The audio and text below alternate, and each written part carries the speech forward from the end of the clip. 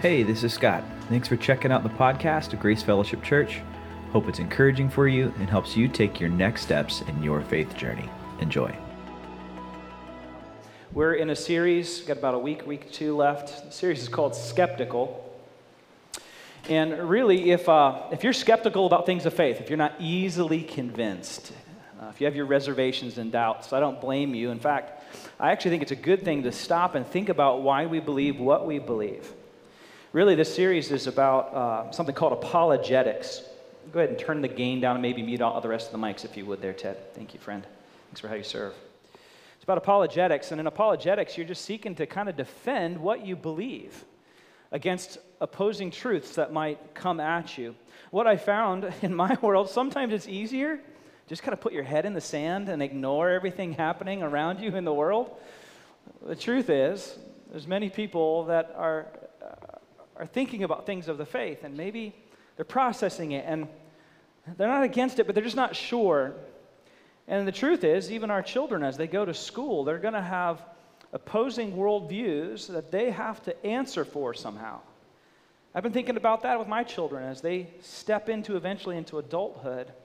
When your faith goes from the faith of my childhood to my own, you have to ask hard questions. You have to look at these things that you might be skeptical about and work to shore up these issues of the faith. So we've been looking at different aspects of Jesus' ministry, different aspects maybe in the Bible, the gospel specifically, areas that people might be skeptical about. And the one that I want to talk about this weekend is the issue of miracles. The issue of miracles.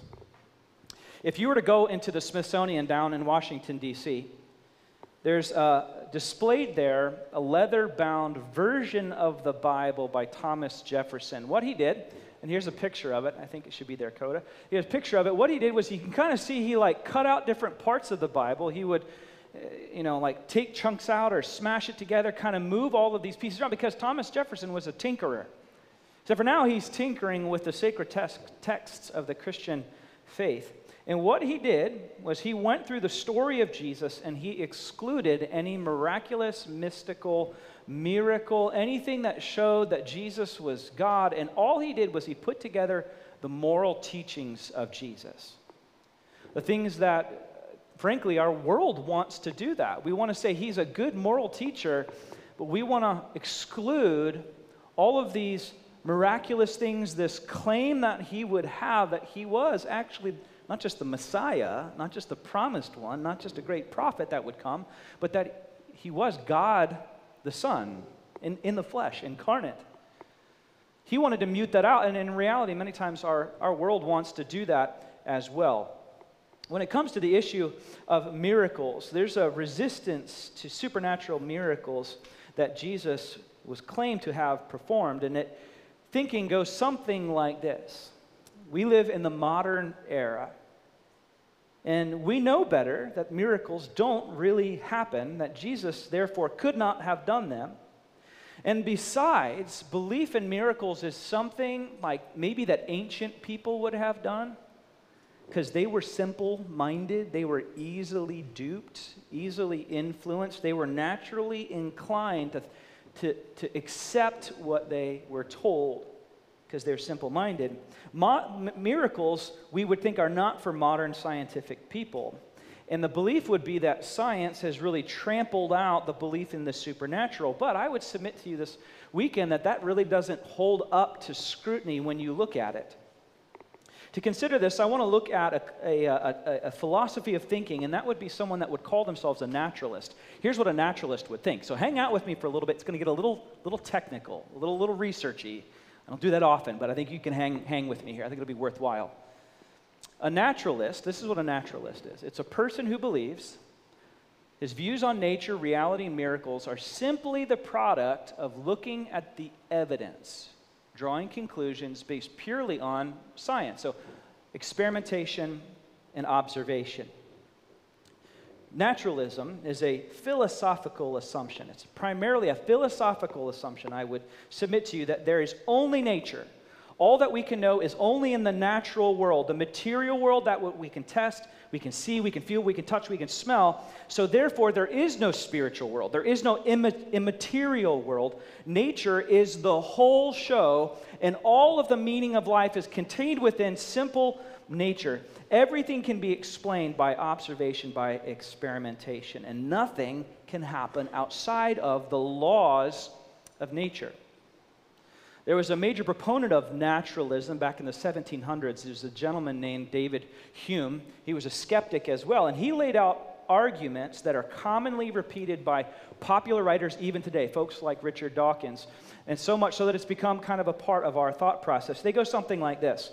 Number one, a miracle is a violation of the known laws of nature. Number two, natural laws are immutable. That's a $5 word. Immutable, unchanging over time, unable to be changed. Number three, it is impossible for immutable laws to be violated. Therefore, logic would have that miracles are not possible. Unconsciously, that's the 1700s when the Enlightenment was happening. Unconsciously, that has absolutely woven its way into our worldview as thinkers today. But the problem that I would pull on a thread with that whole thought process is that science is not static.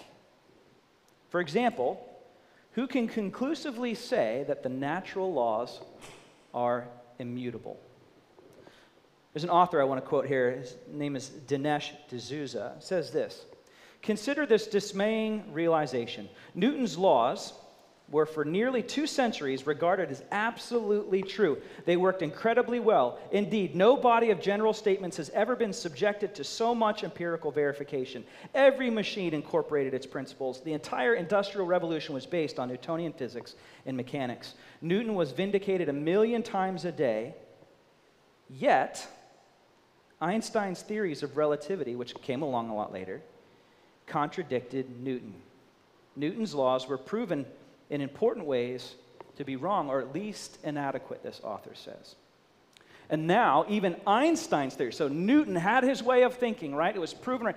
And then Einstein came along and challenged that. It was seen as inadequate, and now even Einstein's theories are seen as incomplete. A researcher from UCLA, his name is Andrea Ghez, I'm not knowing if I'm saying it rightly, said this: Newton had a great time for a long time with his description of gravity, and then at some point it was clear that that description was fraying at the edges. And then Einstein offered a more complete version. She says this: and so today, we're at that point again where we understand that there has to be something that is more comprehensive that allows us to describe gravity in the context of black holes. I can't explain to you the science behind all of that. I'm not that smart, but here's my point. What David Hume assumed was immutable, never changing laws of nature, indeed changed considerably. In other words, they're not truly immutable. They're not laws of nature, they're actually human laws that represent our best guess at how the world works. In the end, there are no known laws of nature, only human laws based on antecedent philosophy of how we come to understand something to be true. So the bottom line of that for me is there's a need for humility for our conclusions. Ironically, Hume himself recognized the limitations of science. He said, while arguing that miracles defy scientific laws, he admitted those laws were technically, empirically unverifiable, since no finite number of observations, however large, can be used to derive a general conclusion that is defensible. For example, if someone says, all swans are white, how would this assertion be verified? Would you need to observe 10 swans, 100 swans, 1,000 swans, 1,000,000 swans? All it would take is one black swan to make that hypothesis false. Yet this is exactly what happened as Europeans landed in Australia. To them, it was a scientific fact that all swans were white, and yet in Australia, there were black swans. Western civilization had believed scientifically they were all white. It was irrefutable until Our awareness of our limited understanding and perspective changed when a black swan was found. So the idea that an occurrence is impossible simply because we've never experienced it before, it's actually a weak argument. By Hume's own set of rules, one cannot dismiss miracles absolutely, since it's impossible to investigate every possible miracle. All it takes is one outlier. Interestingly, there's a researcher named Craig Keener, and what he did was he went around to all the continents and he interviewed people, and he found 200 million people alive today that have personally experienced or witnessed something that they cannot explain through science as a result of prayer. That's 1 in 35 people have had some sort of miraculous thing that they cannot explain through science. Oxford philosopher Richard Swinburne argues, if there is no God, then the laws of nature are the ultimate determinants of what happens. But if there is a God, then whether or for how long and under what circumstances laws of nature operate ultimately depend on God, he says.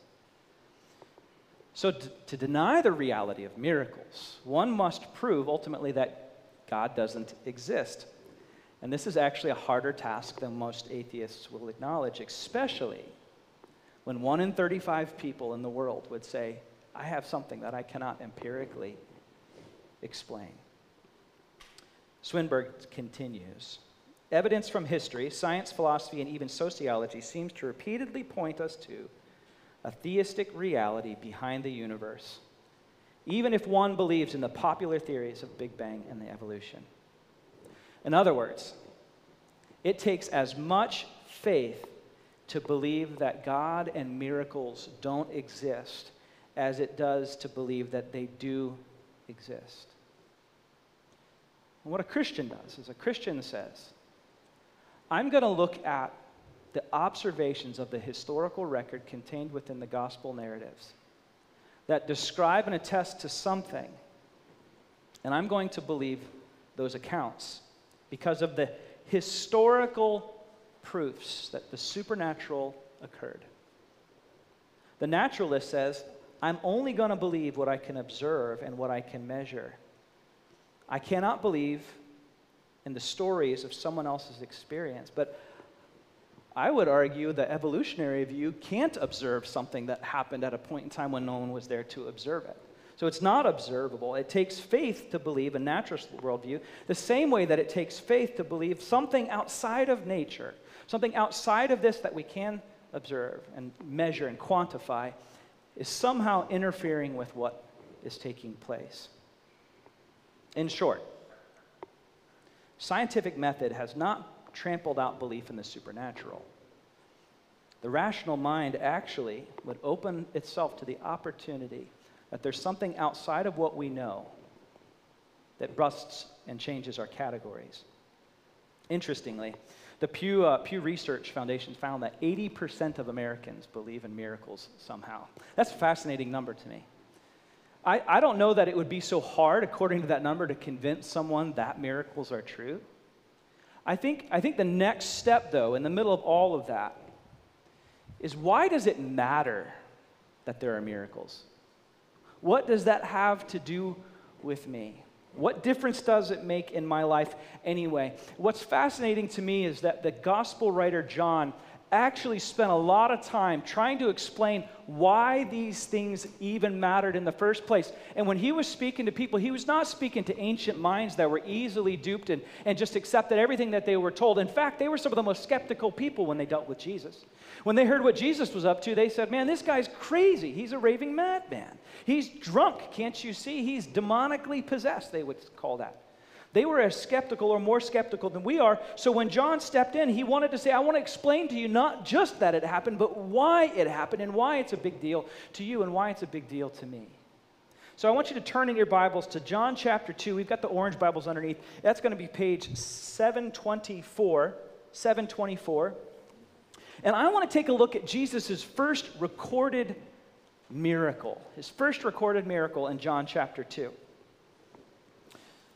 As you're turning there, let me just start in on this. John chapter 2, we'll start in verse 2. It says this, on the third day. On the third day of what? Well, whatever happened from before that in John chapter 1. 3 days later, a wedding took place in Cana of Galilee. So it's this kind of like along the lake, a little village along the lake. There's a wedding taking place. Jesus' mother, Mary, the mother of Jesus, was there. And Jesus and his disciples, those have been his 12 buds that were hanging out with him, had also been invited to the wedding. But when the wine was gone, Jesus' mother said to him, "They have no more wine."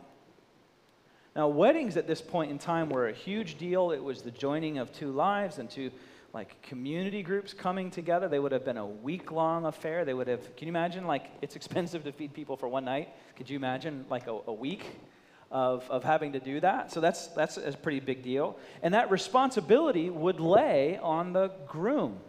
The groom would have to finance this. It was a way of demonstrating, hey, I have the resources to care for this young lady and bring her into my household, and she's going to be cared for. So for him to run out of supplies like that would have been really, really embarrassing.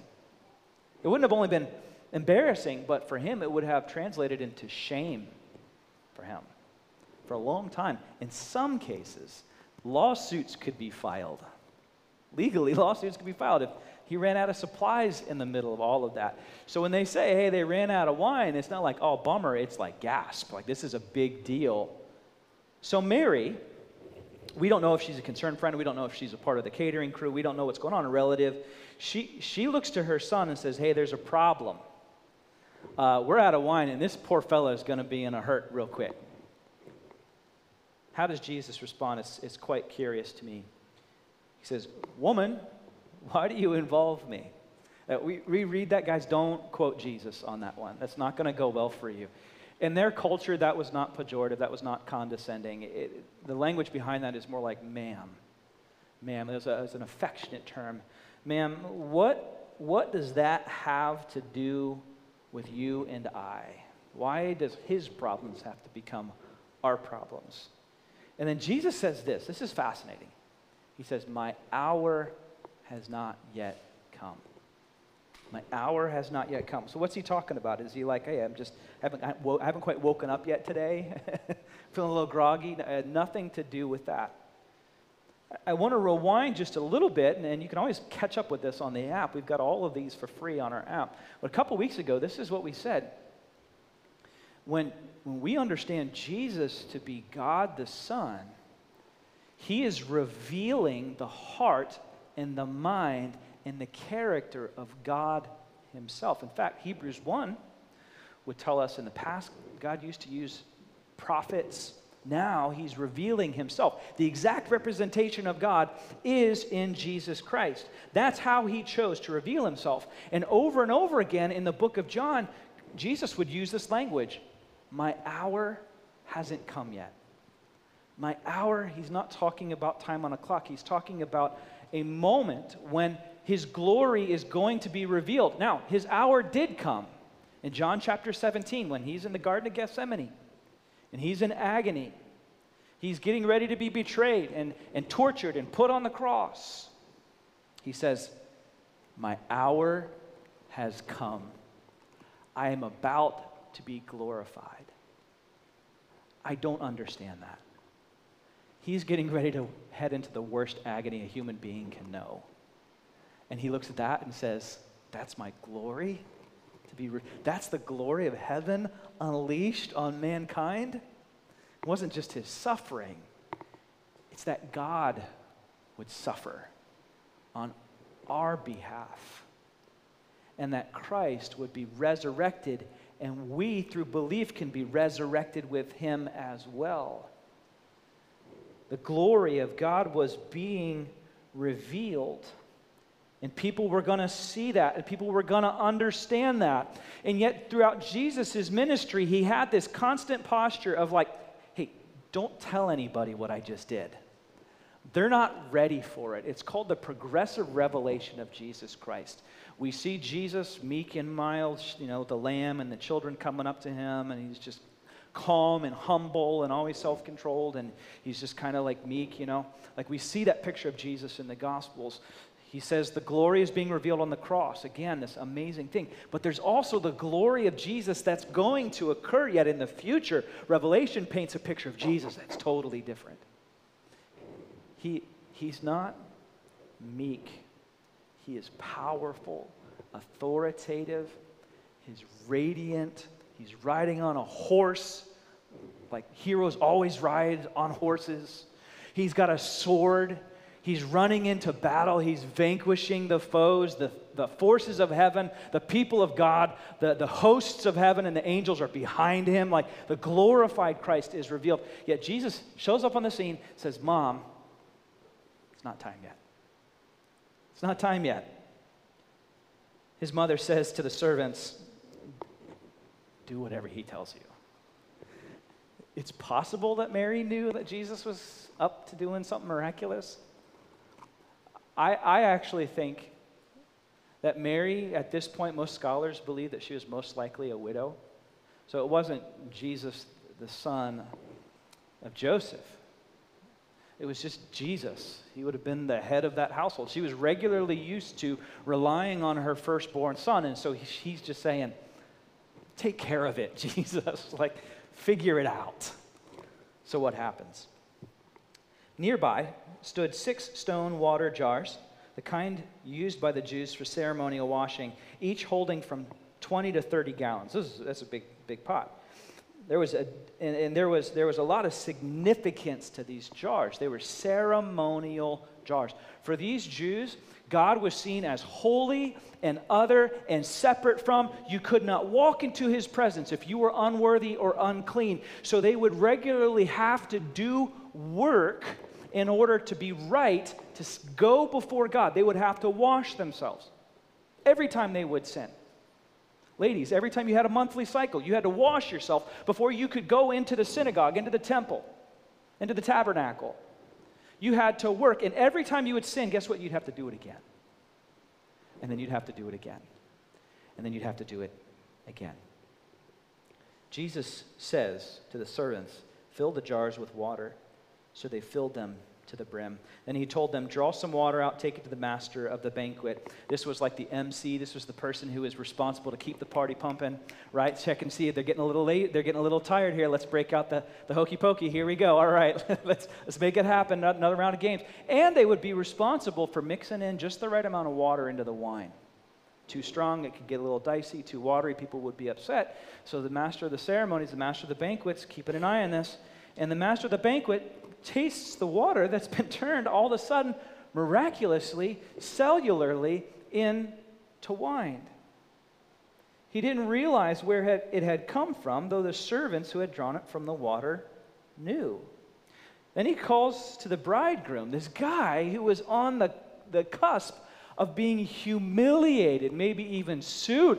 I don't imagine his wife would have been real happy with him in that culture if he would have completely dropped the ball. He was in the middle of getting ready to stare down an angry wife for the next 5 years, and nobody wants to live with that. And all of a sudden, the master of the ceremonies calls to the bridegroom and says, everyone brings out the choice wine first. You bring out the bottles, and then comes the boxes of wine after that, right? And then the cheaper wine after the guests have had too much to drink, because the more you drink, the better I sound in karaoke. That's kind of how it works, right? But you have saved the best till now. Not only are you not shamed, but he is honored.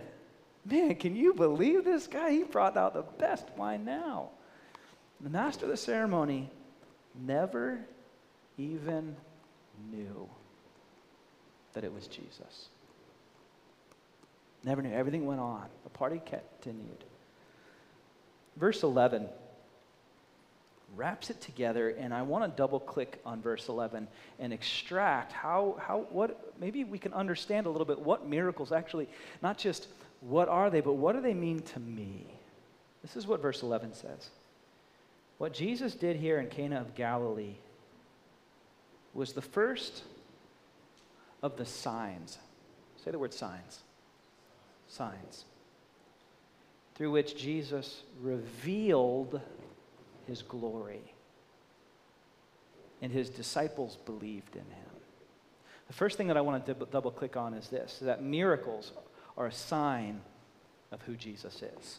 They're a sign of who Jesus is. And in fact, many times when the New Testament writers were writing about what they were experiencing, they wouldn't call them just miracles. They would call them signs and wonders. Signs, what is a sign? Signs points to something or indicates something else. A wonder, an event that catches the attention of others so that they're amazed and astonished. A mighty work, they would be called, an act displaying great power, especially divine power. Now, I bet most of us, at some point in time, we've had something happen and we ask God, God, I just need a miracle right now. Like this test is coming and I'm not ready. I need a miracle. Like I'm asking for a miracle for this tumor. I need some extra money to make it through the month. And the disciples of Jesus, they would have come to him saying, hey, my daughter's sick. Hey, we don't have enough fish on our boats. Most of the time, the miracles that we're crying out for are in response to a need or some amount of suffering that occurs. Now, it's absolutely true that as the wine was needed in this space, that Jesus was responding to a need, but it wasn't its meaning. It wasn't the meaning that Jesus was just alleviating suffering. D.A. Carson commented on the Gospel of John saying, Jesus' miracles are never simply naked displays of power, still less neat conjuring tricks to impress the masses. Here's that word, but signs. Significant displays of power that point beyond themselves to the deeper realities that could be perceived with the eyes of faith. They were pointing to a deeper revelation about who Jesus is and what the kingdom of God is like and what God is all about. Listen, they had a theological purpose, not just a practical one. When I was growing up, I have 3 other siblings, and my parents, I think they must have read it in a magazine somewhere or heard one of those, like PSAs, like The More You Know. You guys remember that? The more you know. Yeah, someone who did that. That was great. Someone whistled it. Yeah, I think they watched that because they said, hey, if ever something happens to us and we need to send someone from church or like a neighbor to come pick you up from school, we're going to give them a secret passphrase. The secret passphrase was this. It was the word music machine. It was like an old kid's CD we would listen to. It had like church music on it. It was Music Machine was the name of it. And that was the passphrase. And so it was like this. Like if we were ever at school and someone else needed to pick us up, the way we would know that it was the authority of our parents was if they had that sign. If they had that passphrase, we would accept the authority of that individual as if it was our parents. Think about these first century Jews. Think about the ancient Hebrews. When someone shows up and says, I am speaking for God, how did they know that it was legit? How did they know that this person was trustworthy? Over and over again, the way God would authenticate his authority was through signs and wonders. That happened in the New Testament with the apostles. The way that they authenticated their authority was with signs and wonders. This happened with Elijah. Elijah was someone that they recognized as a prophet because he could do amazing things. Or think about Moses. When Moses said, how am I going to tell them who is sending them? God says, well, Moses, you got a staff in your hand, right? I'm going to use that. That's going to be the sign and the wonder. When you throw it on the ground, it's going to turn into a snake. Touch the water, it turns into blood. Do all this stuff with your staff. It's going to be the sign and the wonder. It's a sign of authority. So when Jesus shows up, it's not just to alleviate pain and suffering. Of course, he wants to do that. But his signs and his wonders was telling the story to Old Testament worldview that was saying, this is who I am. So did you know there's over 38 miracles of Jesus performed? There are things like this: turning the water into wine, healing people from sickness, almost death, leprosy, withered limbs, death, blindness, severed limbs, driving out demons, authority over animals. The disciples caught 2 boatloads full of fish. That's pretty cool. Calming a storm, feeding 5,000 people with some lunch scraps, walking on water, making a tree wither right in front of their eyes, ultimately raising himself from the dead. And the Gospel of John says he did even more than that. And if we were going to write them down, we couldn't fill all the libraries in the world with the things that Jesus had done and the things that Jesus had said. What's funny to me is in the middle of all of that, like, that's a lot. That's a lot of action going on that Jesus was displaying. And in the middle of that, you know what the Pharisees would regularly do? They would regularly come up to Jesus and say, Jesus, show me a sign. Show me a sign, Jesus. And I think that's why Jesus was a little irritated. I'm not a dog that you can just tell to do tricks whenever you want me to. You're unbelieving, he would even say. These signs were glowing neon lights to who Jesus was. The other thing that I want to double click on is that miracles are a sign of what's to come. They're a sign of what's to come. Do you ever think about this? That all the people that Jesus healed, even Lazarus who raised from the dead, they would all go on to get sick and eventually die. In other words, it was never meant to be the terminal fix for the problem of sin in their life. I believe what Jesus was doing was he was giving a foretaste of the kingdom of God. That in God's kingdom, death is being done away with. Withered limbs are made whole. Minds that can't seem to think straight because they're so oppressed are made sound. Resources that were scarce are now abundant. He was revealing the kingdom of God. It was a foretaste. That's why Jesus would say, hey, my hour hasn't come yet. There's going to be more to be revealed. There's going to be so much coming that you're not even going to recognize it. And so you need to see and understand this. That's what John is trying to say. This is why it's so significant that the ceremonial pots were being used in this to display his power and his authority. You used to clean yourself. Every single time you would sin, you'd have to sacrifice an animal and clean yourself. Every single time you'd have to go through that. It's exhausting. It was a chore. And it would always separate the clean from the unclean. And when you saw someone who didn't have as much as you and you saw them as a little dirty, you wouldn't just think, well, they don't have a lot. You would think they're spiritually degraded in your mind. So when Jesus says there's these ceremonial pots, he's saying something new has come. A better way has come. He would say, I'm the living water. You drink from me and you're never going to be thirsty. And what I serve is going to be so much better. The better wine is coming. It's going to be better than anything you've experienced before. God is saving the best for last. The old is giving way to the new. Consider this miracle where Jesus healed 10 men of leprosy. When they had leprosy, they were completely removed from their community. And in a collectivist culture like that, they weren't individuals. They weren't I've got this on my own. They desperately needed their culture and their community. Their family was there. Their ability to get food was there. So when they had leprosy, they were outcasts. They were not accepted.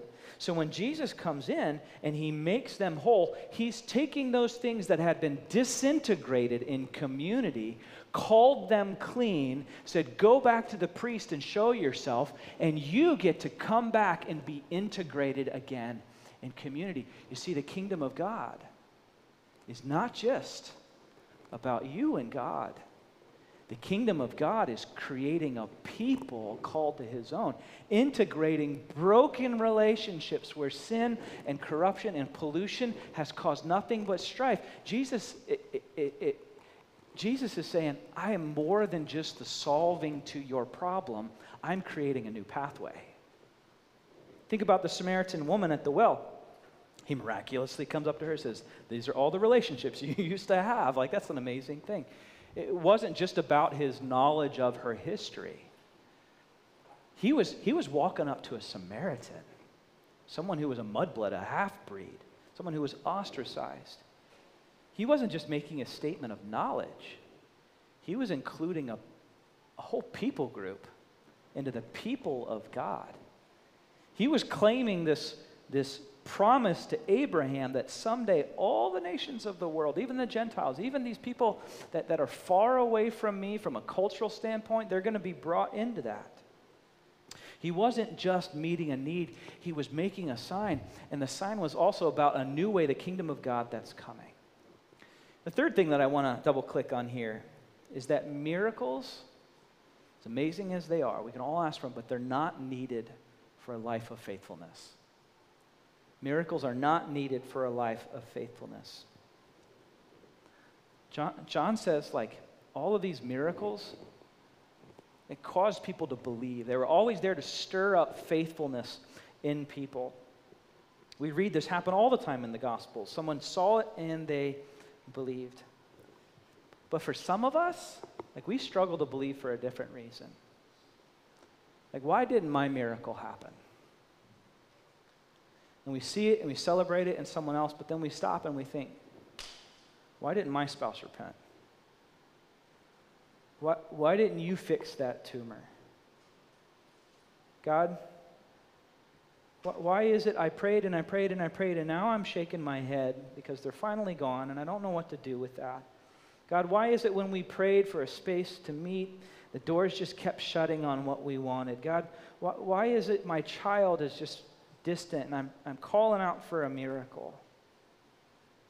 Every time we see a miracle celebrated, the backside to that is this question, why not about the one that I needed?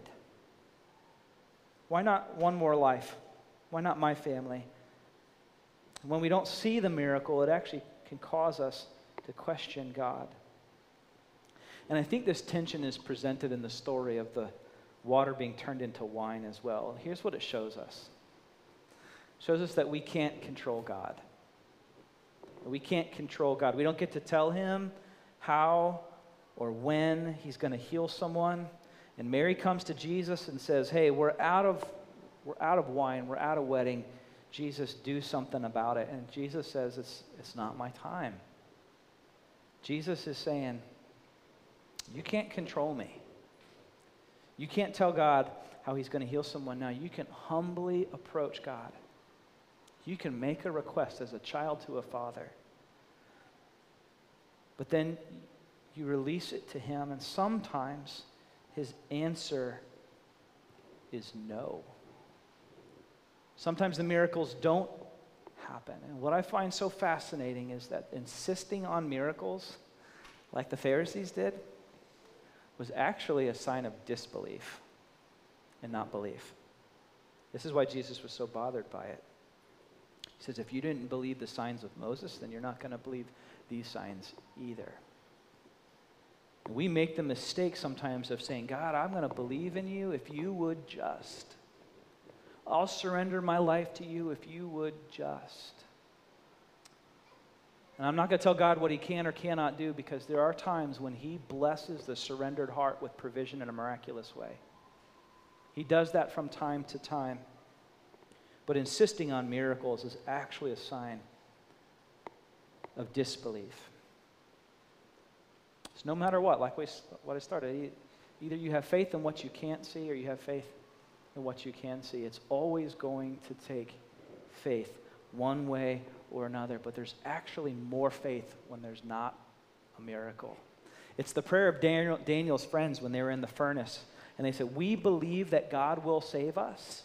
We believe that he's going to do something miraculous, but even if he doesn't, we will not bow down and worship these false idols. Even if. Don't forget that it was Jesus crying tears of blood in the Garden of Gethsemane who said, God, take this cup away from me. I don't want this. And he had to deal with a no from God. Jesus said, if there's any other way. What I find so interesting is we chafe up against that idea of the exclusive claim that Jesus is the only way to God. I'm telling you, if there was another way and I was Jesus, I would be ticked off. If it was just as easy to do it on your own or through Islam or Hinduism, if there was some other way and I had to go through all that Jesus went through, I'd be pretty disappointed. But it was the only way. And the miracle didn't show up through deliverance out of that suffering, but it showed up on the other side of it. And sometimes the miracles that God wants to produce in our lives is the transformation that happens as we walk through the suffering. And we will cry out, God, save me from it. God, save me from it. Jesus was perfected in his glory through his suffering. That is one of the deepest theological truths that I struggle to understand. The Savior of the universe was somehow not perfected until he suffered.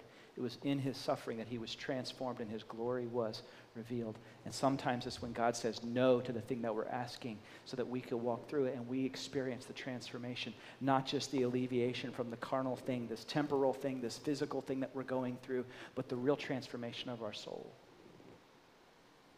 Isn't that the greater miracle? Isn't that the thing that lasts forever? But it always takes faith. It always takes faith. Let me pray for you. And I think the best way just to respond to all of this stuff is just worshiping and stopping and saying, God, I believe that you can do, and I will follow you even when you don't. You are the King of Kings and the Lord of Lords. And in John chapter 2, it says the disciples saw these signs and they believed and they worshiped. And that's what we're going to do too. Let me pray. God, thanks for your word. It brings life. It is always fruitful. And we cast our gaze and our heart towards it, asking you, God, to continue to strengthen, rebuke, train us in your righteousness. God, help us see our areas of unbelief, spaces where maybe we're insisting on miracles, maybe where we're saying, God, if you were really, then I would. God, stir in us a faith that's deeper and stronger in belief in you. God, we believe in you. We believe you're breathing miracles even today. That you want to do the deep work of the soul, the deep work of provision, the deep work of transformation. So God, we worship, we praise you, we pray this in the name of Christ.